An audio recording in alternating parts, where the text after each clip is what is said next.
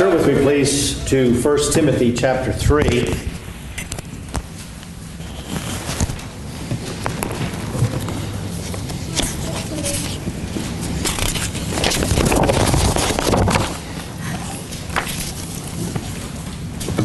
We resumed our study of the pastoral epistles written by the Apostle Paul, primarily focusing on 1 Timothy, but bringing in the parallel passages from 2 Timothy and from Titus, as well as much from his other letters to the churches. And this resumption of our study brings us to the chapter and the discussion regarding the order in the church. And last week we talked about the challenge that we face between an ordered ministry within the church, on the one hand, and the ministry of the Holy Spirit on the other, the every member ministry that we read about in Paul's letters. This evening we're going to look at verses 1 through 7. I'd like to read that passage and ask Malcolm if he would pray for the ministry of the word this morning, or this evening, excuse me. Our most gracious and loving Heavenly Father, we do call upon you, Lord, to be with us this evening as we study your word. We pray for our pastor as he stands before us. We ask that you would give him free unction to expound upon the scriptures, and clearly that we might hear and learn and understand and learn more of your word, that we might live lives that are more pleasing to you. We pray in Jesus' name. Amen. Amen. First 7 verses of 1 Timothy chapter 3 lay out what we call the requirements for the office of a bishop, an overseer. Paul writes, "It is a trustworthy statement. If any man aspires to the office of overseer, it is a fine work he desires to do. An overseer, then, must be above reproach, the husband of one wife, temperate, prudent, respectable, hospitable, able to teach, not addicted to wine or pugnacious, but gentle, uncontentious, free from the love of money. He must be one who manages his own household well, keeping his children under control with all dignity. But if a man does not know how to manage his own household, how will he take care of the church of God? And not a new convert, lest he become conceited and fall into the condemnation incurred by the devil. And he must have a good reputation with those outside the church, so that he may not fall into reproach and the snare of the devil." Again, this is considered by many to be the requirements of a deacon, of an elder, or of a bishop. But in fact, they are really a description of what we all aspire to be in Christ. They're really simply a description of a man in whom the Holy Spirit is working and who lives in obedience to the laws and statutes of God. It doesn't, of course, give those who are not overseers the justification to be addicted to wine or to be pugnacious or to be intemperate. No, we are all called to live lives that are worthy of the name Jesus Christ. So I think the concept of them being requirements for an elder is really a misnomer. It's kind of a misdirection. These are maybe perhaps more of a checklist against which we will judge the life of a man who's being considered for the office of overseer. Last week we looked at this concept of a bishop or bishops, deacons in the church, and I quoted one commentator who comments that in the churches of the Pauline tradition, that's the phrase that this particular scholar uses, the churches in the Pauline tradition all had this form of structure within them. And I noted last week that as far as the scriptures are concerned, we have no other tradition. All other traditions that we find in churches today were developed within the history of Christianity by the church itself, and really by the men of the church, not by the scriptures. The Pauline tradition of church government is the only one we have from the Bible, from the New Testament. So I think it is a good opportunity, this passage, for us to review the polity of Fellowship Bible Church, the way we do church in regard to our elders, and to look at what Paul has to say concerning the various terms that we read that are often separated from one another and taken on their own. For example, we have here the word episkopos in verse 1 and verse 2, translated in the New American Standard as overseer, but it is also the word from which we get bishop and the Episcopal Church, which is ruled by bishops. So the idea of a church in which bishops are the ruling officers comes from this word episkopos. There's also the word elder in Paul's letters, and that word is presbyteros, from which, of course, we get the word Presbyterian. And Presbyterian churches are governed by a presbytery, which is an assembly of elders. Now, we'll see later in the book of 1 Timothy, chapter 5, where Paul seems to make a distinction between elders, from which the Presbyterian church has teaching elders and ruling elders. Now, those teaching elders are also called pastors. Baptist churches tend to have pastors. In fact, in many Baptist churches, pastor becomes that man's common name. He loses the name that he was given at birth, and he becomes simply pastor. We saw that last weekend at a wedding where somebody referred to the pastor as simply pastor. That hasn't happened to me, which is good because I wouldn't answer. But often churches will use pastor and the person's name. So the idea of a pastor is very prevalent, especially in Baptist churches. That word comes from the word poineo, which is flock or shepherd, and that is what a pastor is supposed to do, is to shepherd the flock. So we have these three words that are used differently in Christian churches in our experience: bishop, elder, pastor. Back in 1992, the Fellowship Bible Church found itself without elders or a pastor. And one of the first things that the congregation did was to ask 5 men to be elders in the church. And at the same time, the congregation also formed a pastor search committee. Now, we're talking about some of this in our Sunday school discovery class, so if you attend that, you'll learn a little bit about our history.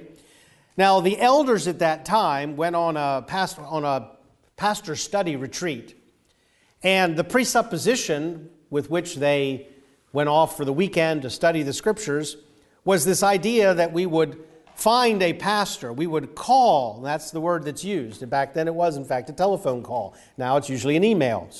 But the call, the idea of a call that a congregation makes to a man to come to be the pastor of that church.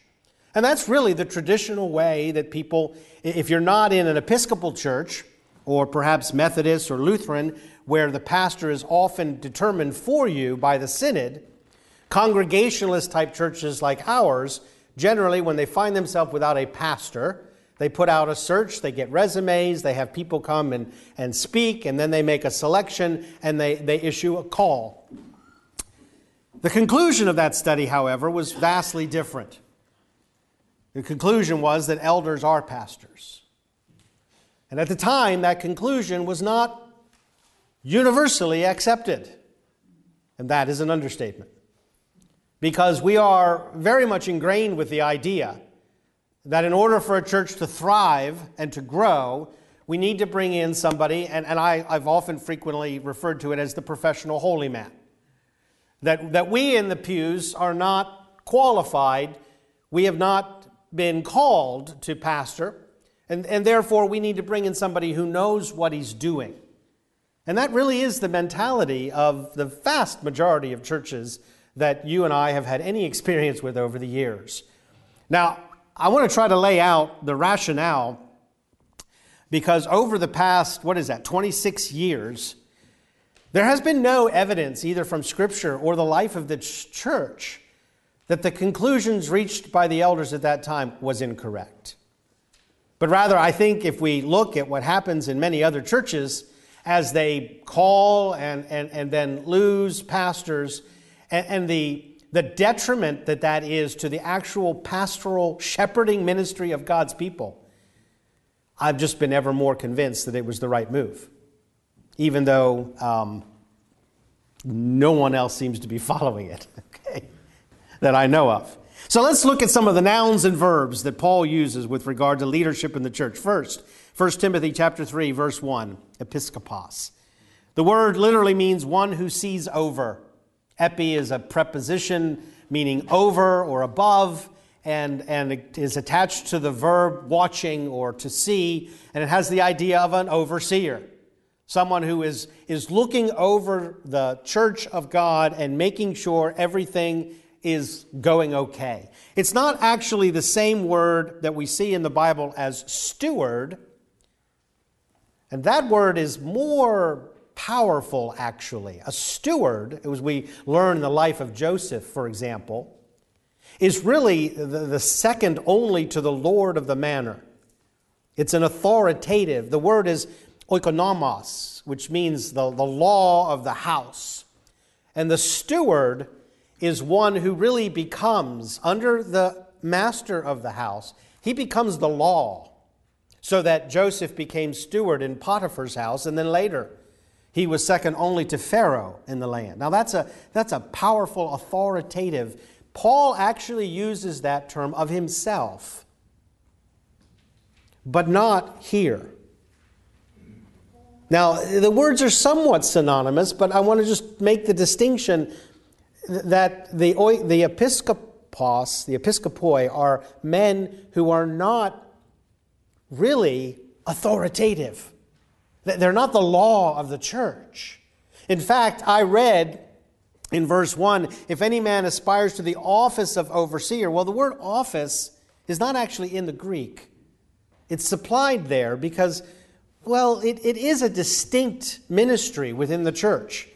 And for us, we tend to think of that as an official ministry. But I want to try to point out that that's not really what an episkopos is. Not really a steward as he is an overseer.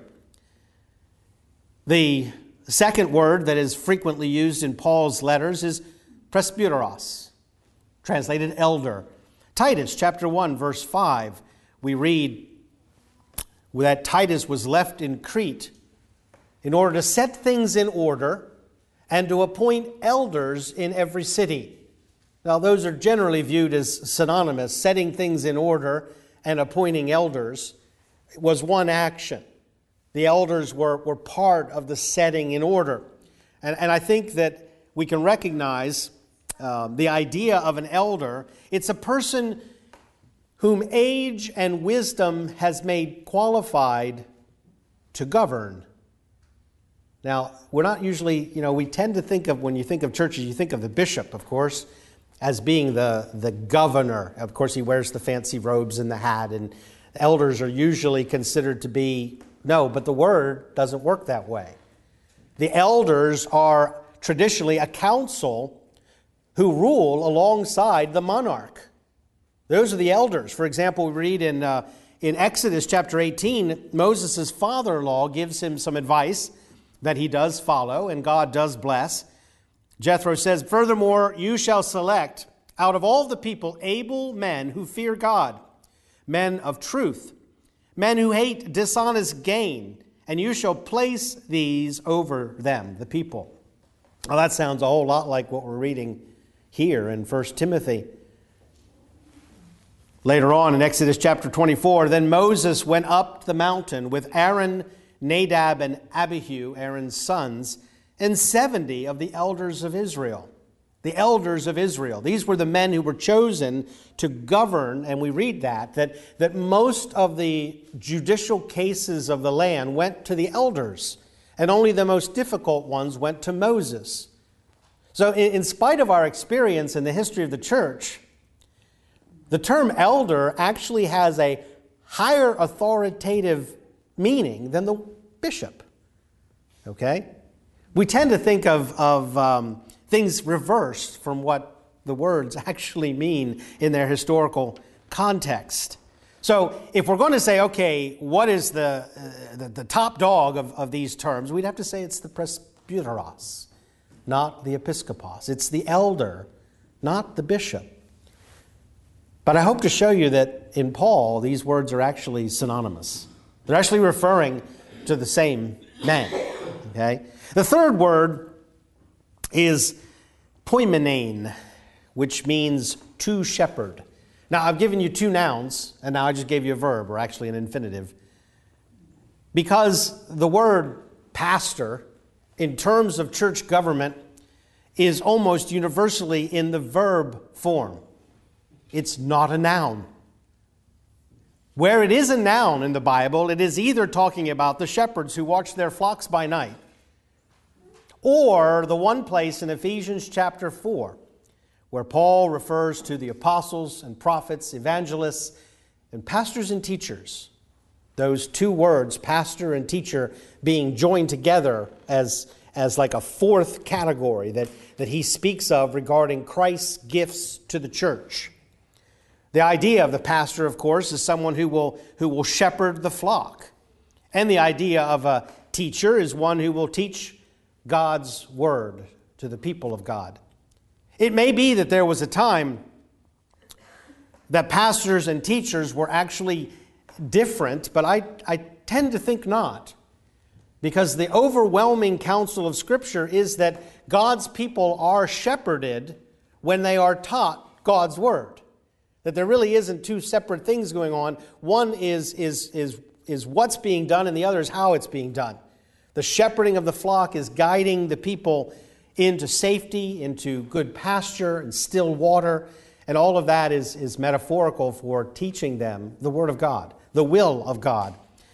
So it's reasonable when we look at these words, it's reasonable to come up with a model of a bishop who rules with a council of elders. And actually that's what happened very early on in the Christian church.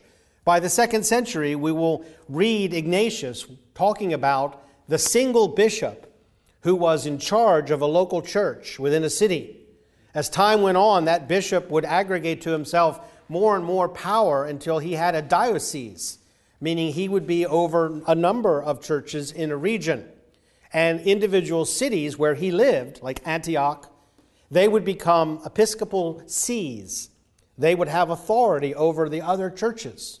Jerusalem would be one, Alexandria in Egypt would be another, Ephesus would be one, Smyrna was a very famous one. Finally, the biggest of all, of course, was Rome. The Bishop of Rome would then arrogate to himself the honor of the Pope. And that's the development that this took. But this is contrary to what Paul writes in his letters. And it's also, it basically has led in the church in its various forms to the leadership of the church lording it over the flock of God. The very thing that Peter, referring to himself as a fellow elder, exhorts the elders of the church not to do when he tells them to shepherd the flock, not lording it over. And so we saw last week that whatever form of government a church has must do two things. First, it must shepherd the flock. It must be conducive to a shepherding pastoral ministry within Christ's church. And second, it must be guarded itself against lording it over. And I think, as we saw last week, and as we've seen so many times in history, when power is distilled into fewer and fewer hands, it becomes more and more tyrannical. And so that's something that must be avoided if the church is to remain healthy. So our experience in our own lives and in the history of the church needs to be contrasted with Paul's writings. Our common experience fits with the nouns. We can justify an Episcopal church. We can justify a Presbyterian church. We can justify a pastoral staff. In other words, we can take the words and we can say, hey, this is what we're doing with those words. My contention is that we're not doing with those words what Paul does with them. And therefore, we're not doing with those words what the Holy Spirit desires to be done with them and with the ministry that they represent. For the elders back in 1992, and ever since, the key passage, if you'd like to turn with me to Acts chapter 20. It's not the only passage, and we'll be looking at others, but in Acts chapter 20, we see a very significant episode in the life of the Apostle Paul where he is heading back to Jerusalem and knows that he will not see many of the people in the churches that he had started. And one in particular that was dear to his heart was Ephesus. We know that it was dear to his heart. He spent many years there, but also because that's where he left Timothy. So Timothy was in Ephesus when Paul wrote this letter to him. So there's a connection there. But we read in verse 17 in Acts chapter 20, we read, "And from Miletus he sent to Ephesus and called to him the elders of the church." That is presbyteroi, elders. Notice it's plural. It's not singular. Further down, he talks about what's going to happen. He goes over his life with them and how he was with them. Verse 31, for a period of 3 years, night and day, he did not cease to admonish each one with tears. But back in verse 28, he gives a charge to the elders at Ephesus that I think should become a governing philosophy for every church of Jesus Christ. He says, "Be on guard for yourselves and for all the flock." That's the noun form, by the way, of the verb to pastor. "For all the flock among which the Holy Spirit has made you overseers."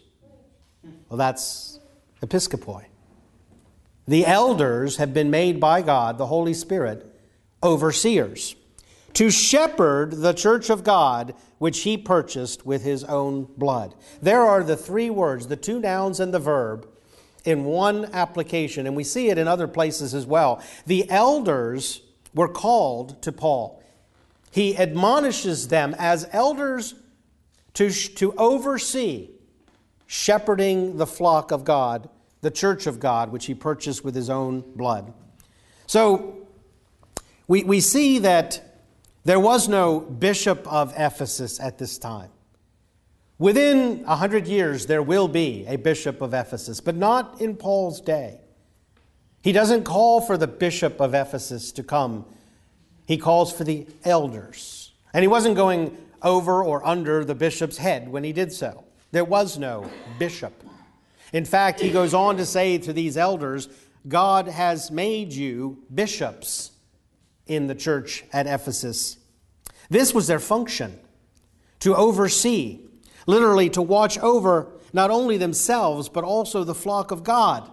And he throws in there that phrase that makes it so incredibly serious, which he purchased with his own blood. Now, some of your translations might say with the blood of his son. That was actually a later addition to try to help explain. But Paul actually says with his own blood, because he fully considered Jesus to be Almighty God. Okay, so he says this is the church that God purchased, and how are you to do this function of overseeing? By shepherding. And all that brings to our mind of caring for, providing for, nourishing, protecting, growing the flock.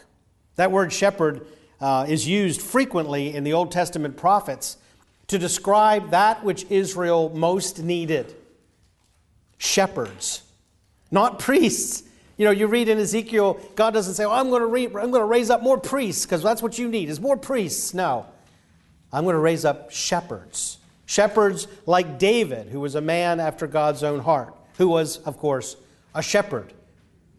And so that idea of shepherding. So the first two terms that we read are somewhat interchangeable. 1 Timothy chapter 3, we read the word episkopos, bishop. But in Titus chapter 1, we read the word elder. These nouns, however, are somewhat distinct in that one of them describes what the men were and the other describes what they were supposed to do. The elder was what they were. The bishop was what they were supposed to do. And how they were supposed to do it was to pastor. They all go together. They're not separate, distinct leaders or leadership structures.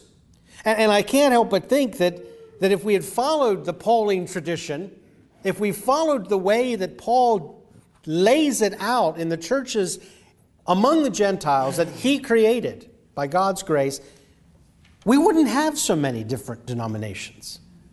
Now, I'm sure there are other things that make us differ. There's no doubt.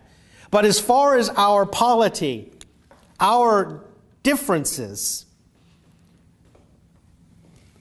they don't matter so much what we call the men. That's not where the difference lies. What matters is their responsibility within the church, as well as their relationship to both the church and to the church's master, Jesus Christ. So, I mean, we have churches where they're called deacons, but they really function as elders.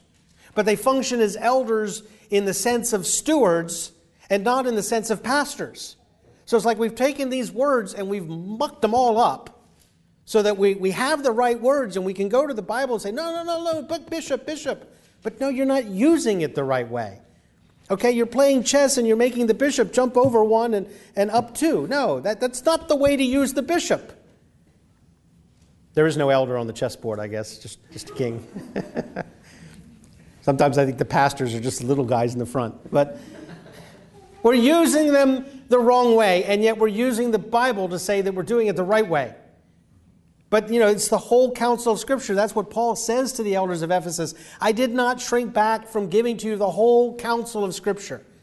And so we're looking at the whole broad use of these terms, and we understand that the elder is the bishop.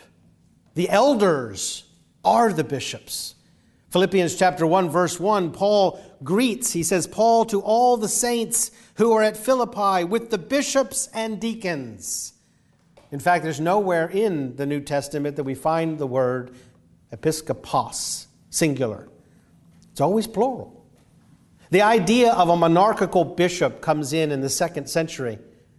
It comes in as a pattern just like the Israelites were in the days of Samuel. We will have a king to be like the other nations around us. Well, we are a religious sect. We will have a high priest. We will have a bishop. We will have one man who will fight for us, who will write for us, who will speak for us. Many churches are exactly like that. They want to live their life vicariously through another man, whether he be called the senior pastor or the priest, whatever he may be called.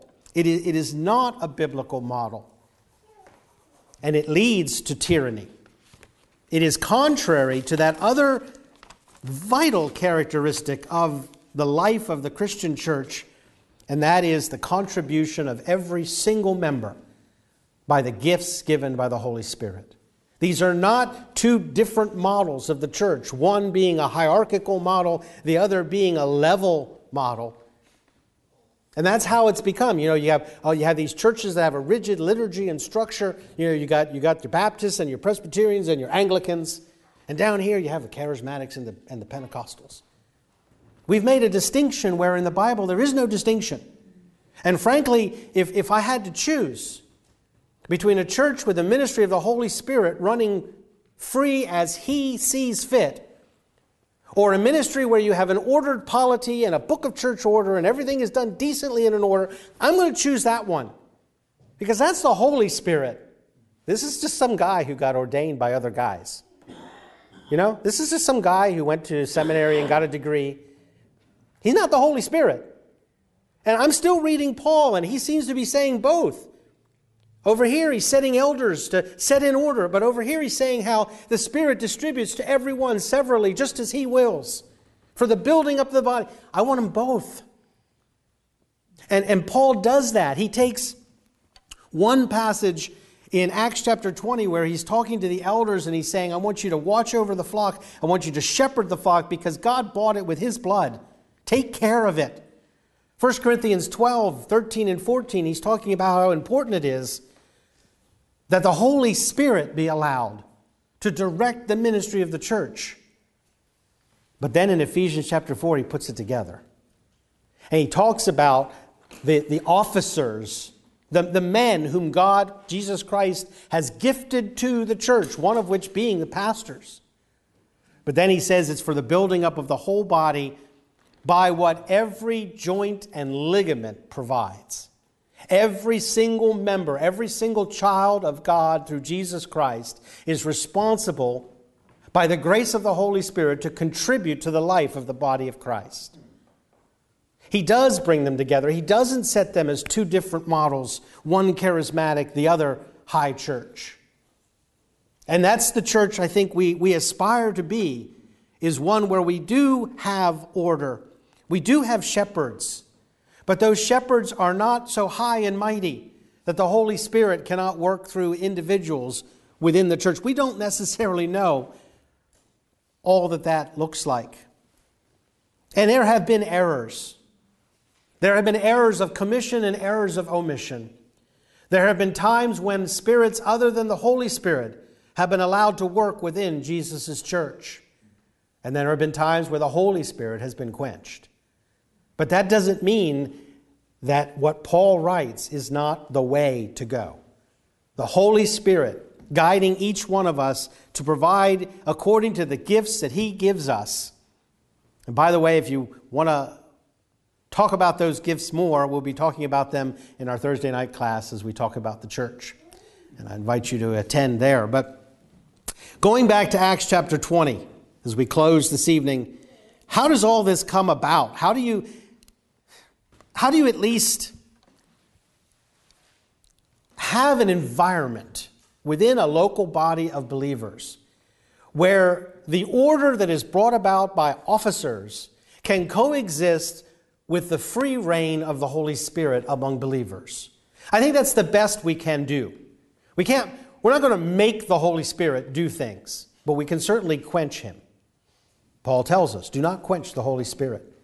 And yet by our polity, by our church government and our organization, we often quench the Holy Spirit without even knowing it. And I think one of the ways, in fact, for me, the major way that we do that is by misunderstanding the source of church leadership. Paul says in Acts chapter 20, verse 28, that God, he says, let me read it directly. Be on guard for yourselves and for all the flock, among which the Holy Spirit has made you overseers. Two very subtle prepositions that mean everything. Among which. And we see that in Titus. When Paul leaves them, he says, set in order all things and appoint elders in every city. He doesn't say appoint elders for every city. Titus didn't travel with a group of men that he deposited upon churches. Okay?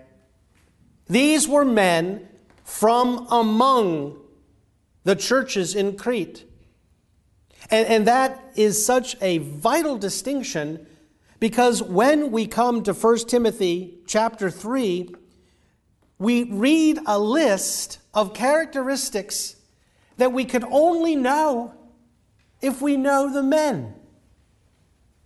I mean, if you read this, these are not things people put on their resume. Oh, I'm temperate. I'm good with kids. You know, what do you see when you see a pastoral resume? You see their academic history, and you see what churches they have pastored, and and they always say, well, this congregation grew from 20 people to 200 people while I was there. I mean, they're really disgusting documents when you think about it. But there's nothing, if you were desiring to pastor a church, you would first of all have a picture of your wife. This is just my only wife. And we'll talk about that, Lord willing, next week. How many glasses of wine you have per week. Your checkbook. A testimonial from your neighbors. These are things that you'd have on your resume. But this is not what the church sees on their pastoral search committee. They don't even ask. How could you know any of these things unless you've known the man for years? How can there be any other way of going about it? unless you know the men who among you, who you set, the Holy Spirit, through the congregation, sets as overseers. To me, it's just, I don't know, it's so weird because it seems so obvious. If we're going to follow Paul's writings and his instructions, then we have to know the men whom we call to be pastors, whom we call to be deacons. We need to know their children. You know, I've never seen a pastoral resume where the pastor says, my children are a mess. They are so wild. You're going to want to, do you have a room we can just lock them in when I come? No, my kids are great. It really is. It's ridiculous. And I can't help believe that all churches would be far better off and believers would be far better nourished, far better strengthened, far better cared for if Paul's pattern of ministry were followed today. Let us pray.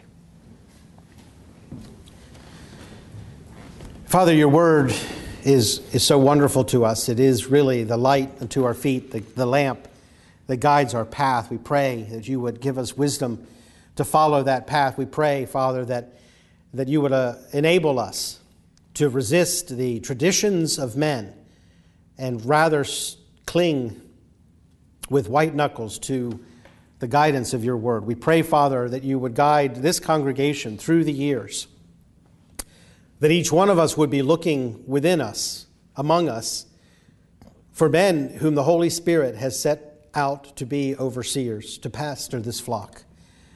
And Father, we pray that for the sake of the Church of Jesus Christ, that all churches would see the error of bringing in men from without and refusing to understand that you are raising up and gifting men from within to shepherd your flock, the flock that you purchased with your own blood. We pray that you would continue to guide and bless. We thank you for your word and for the word of God, Jesus Christ our Lord, in whose name we pray. Amen. Well, please stand this evening to receive the benediction from 2 Thessalonians chapter 2.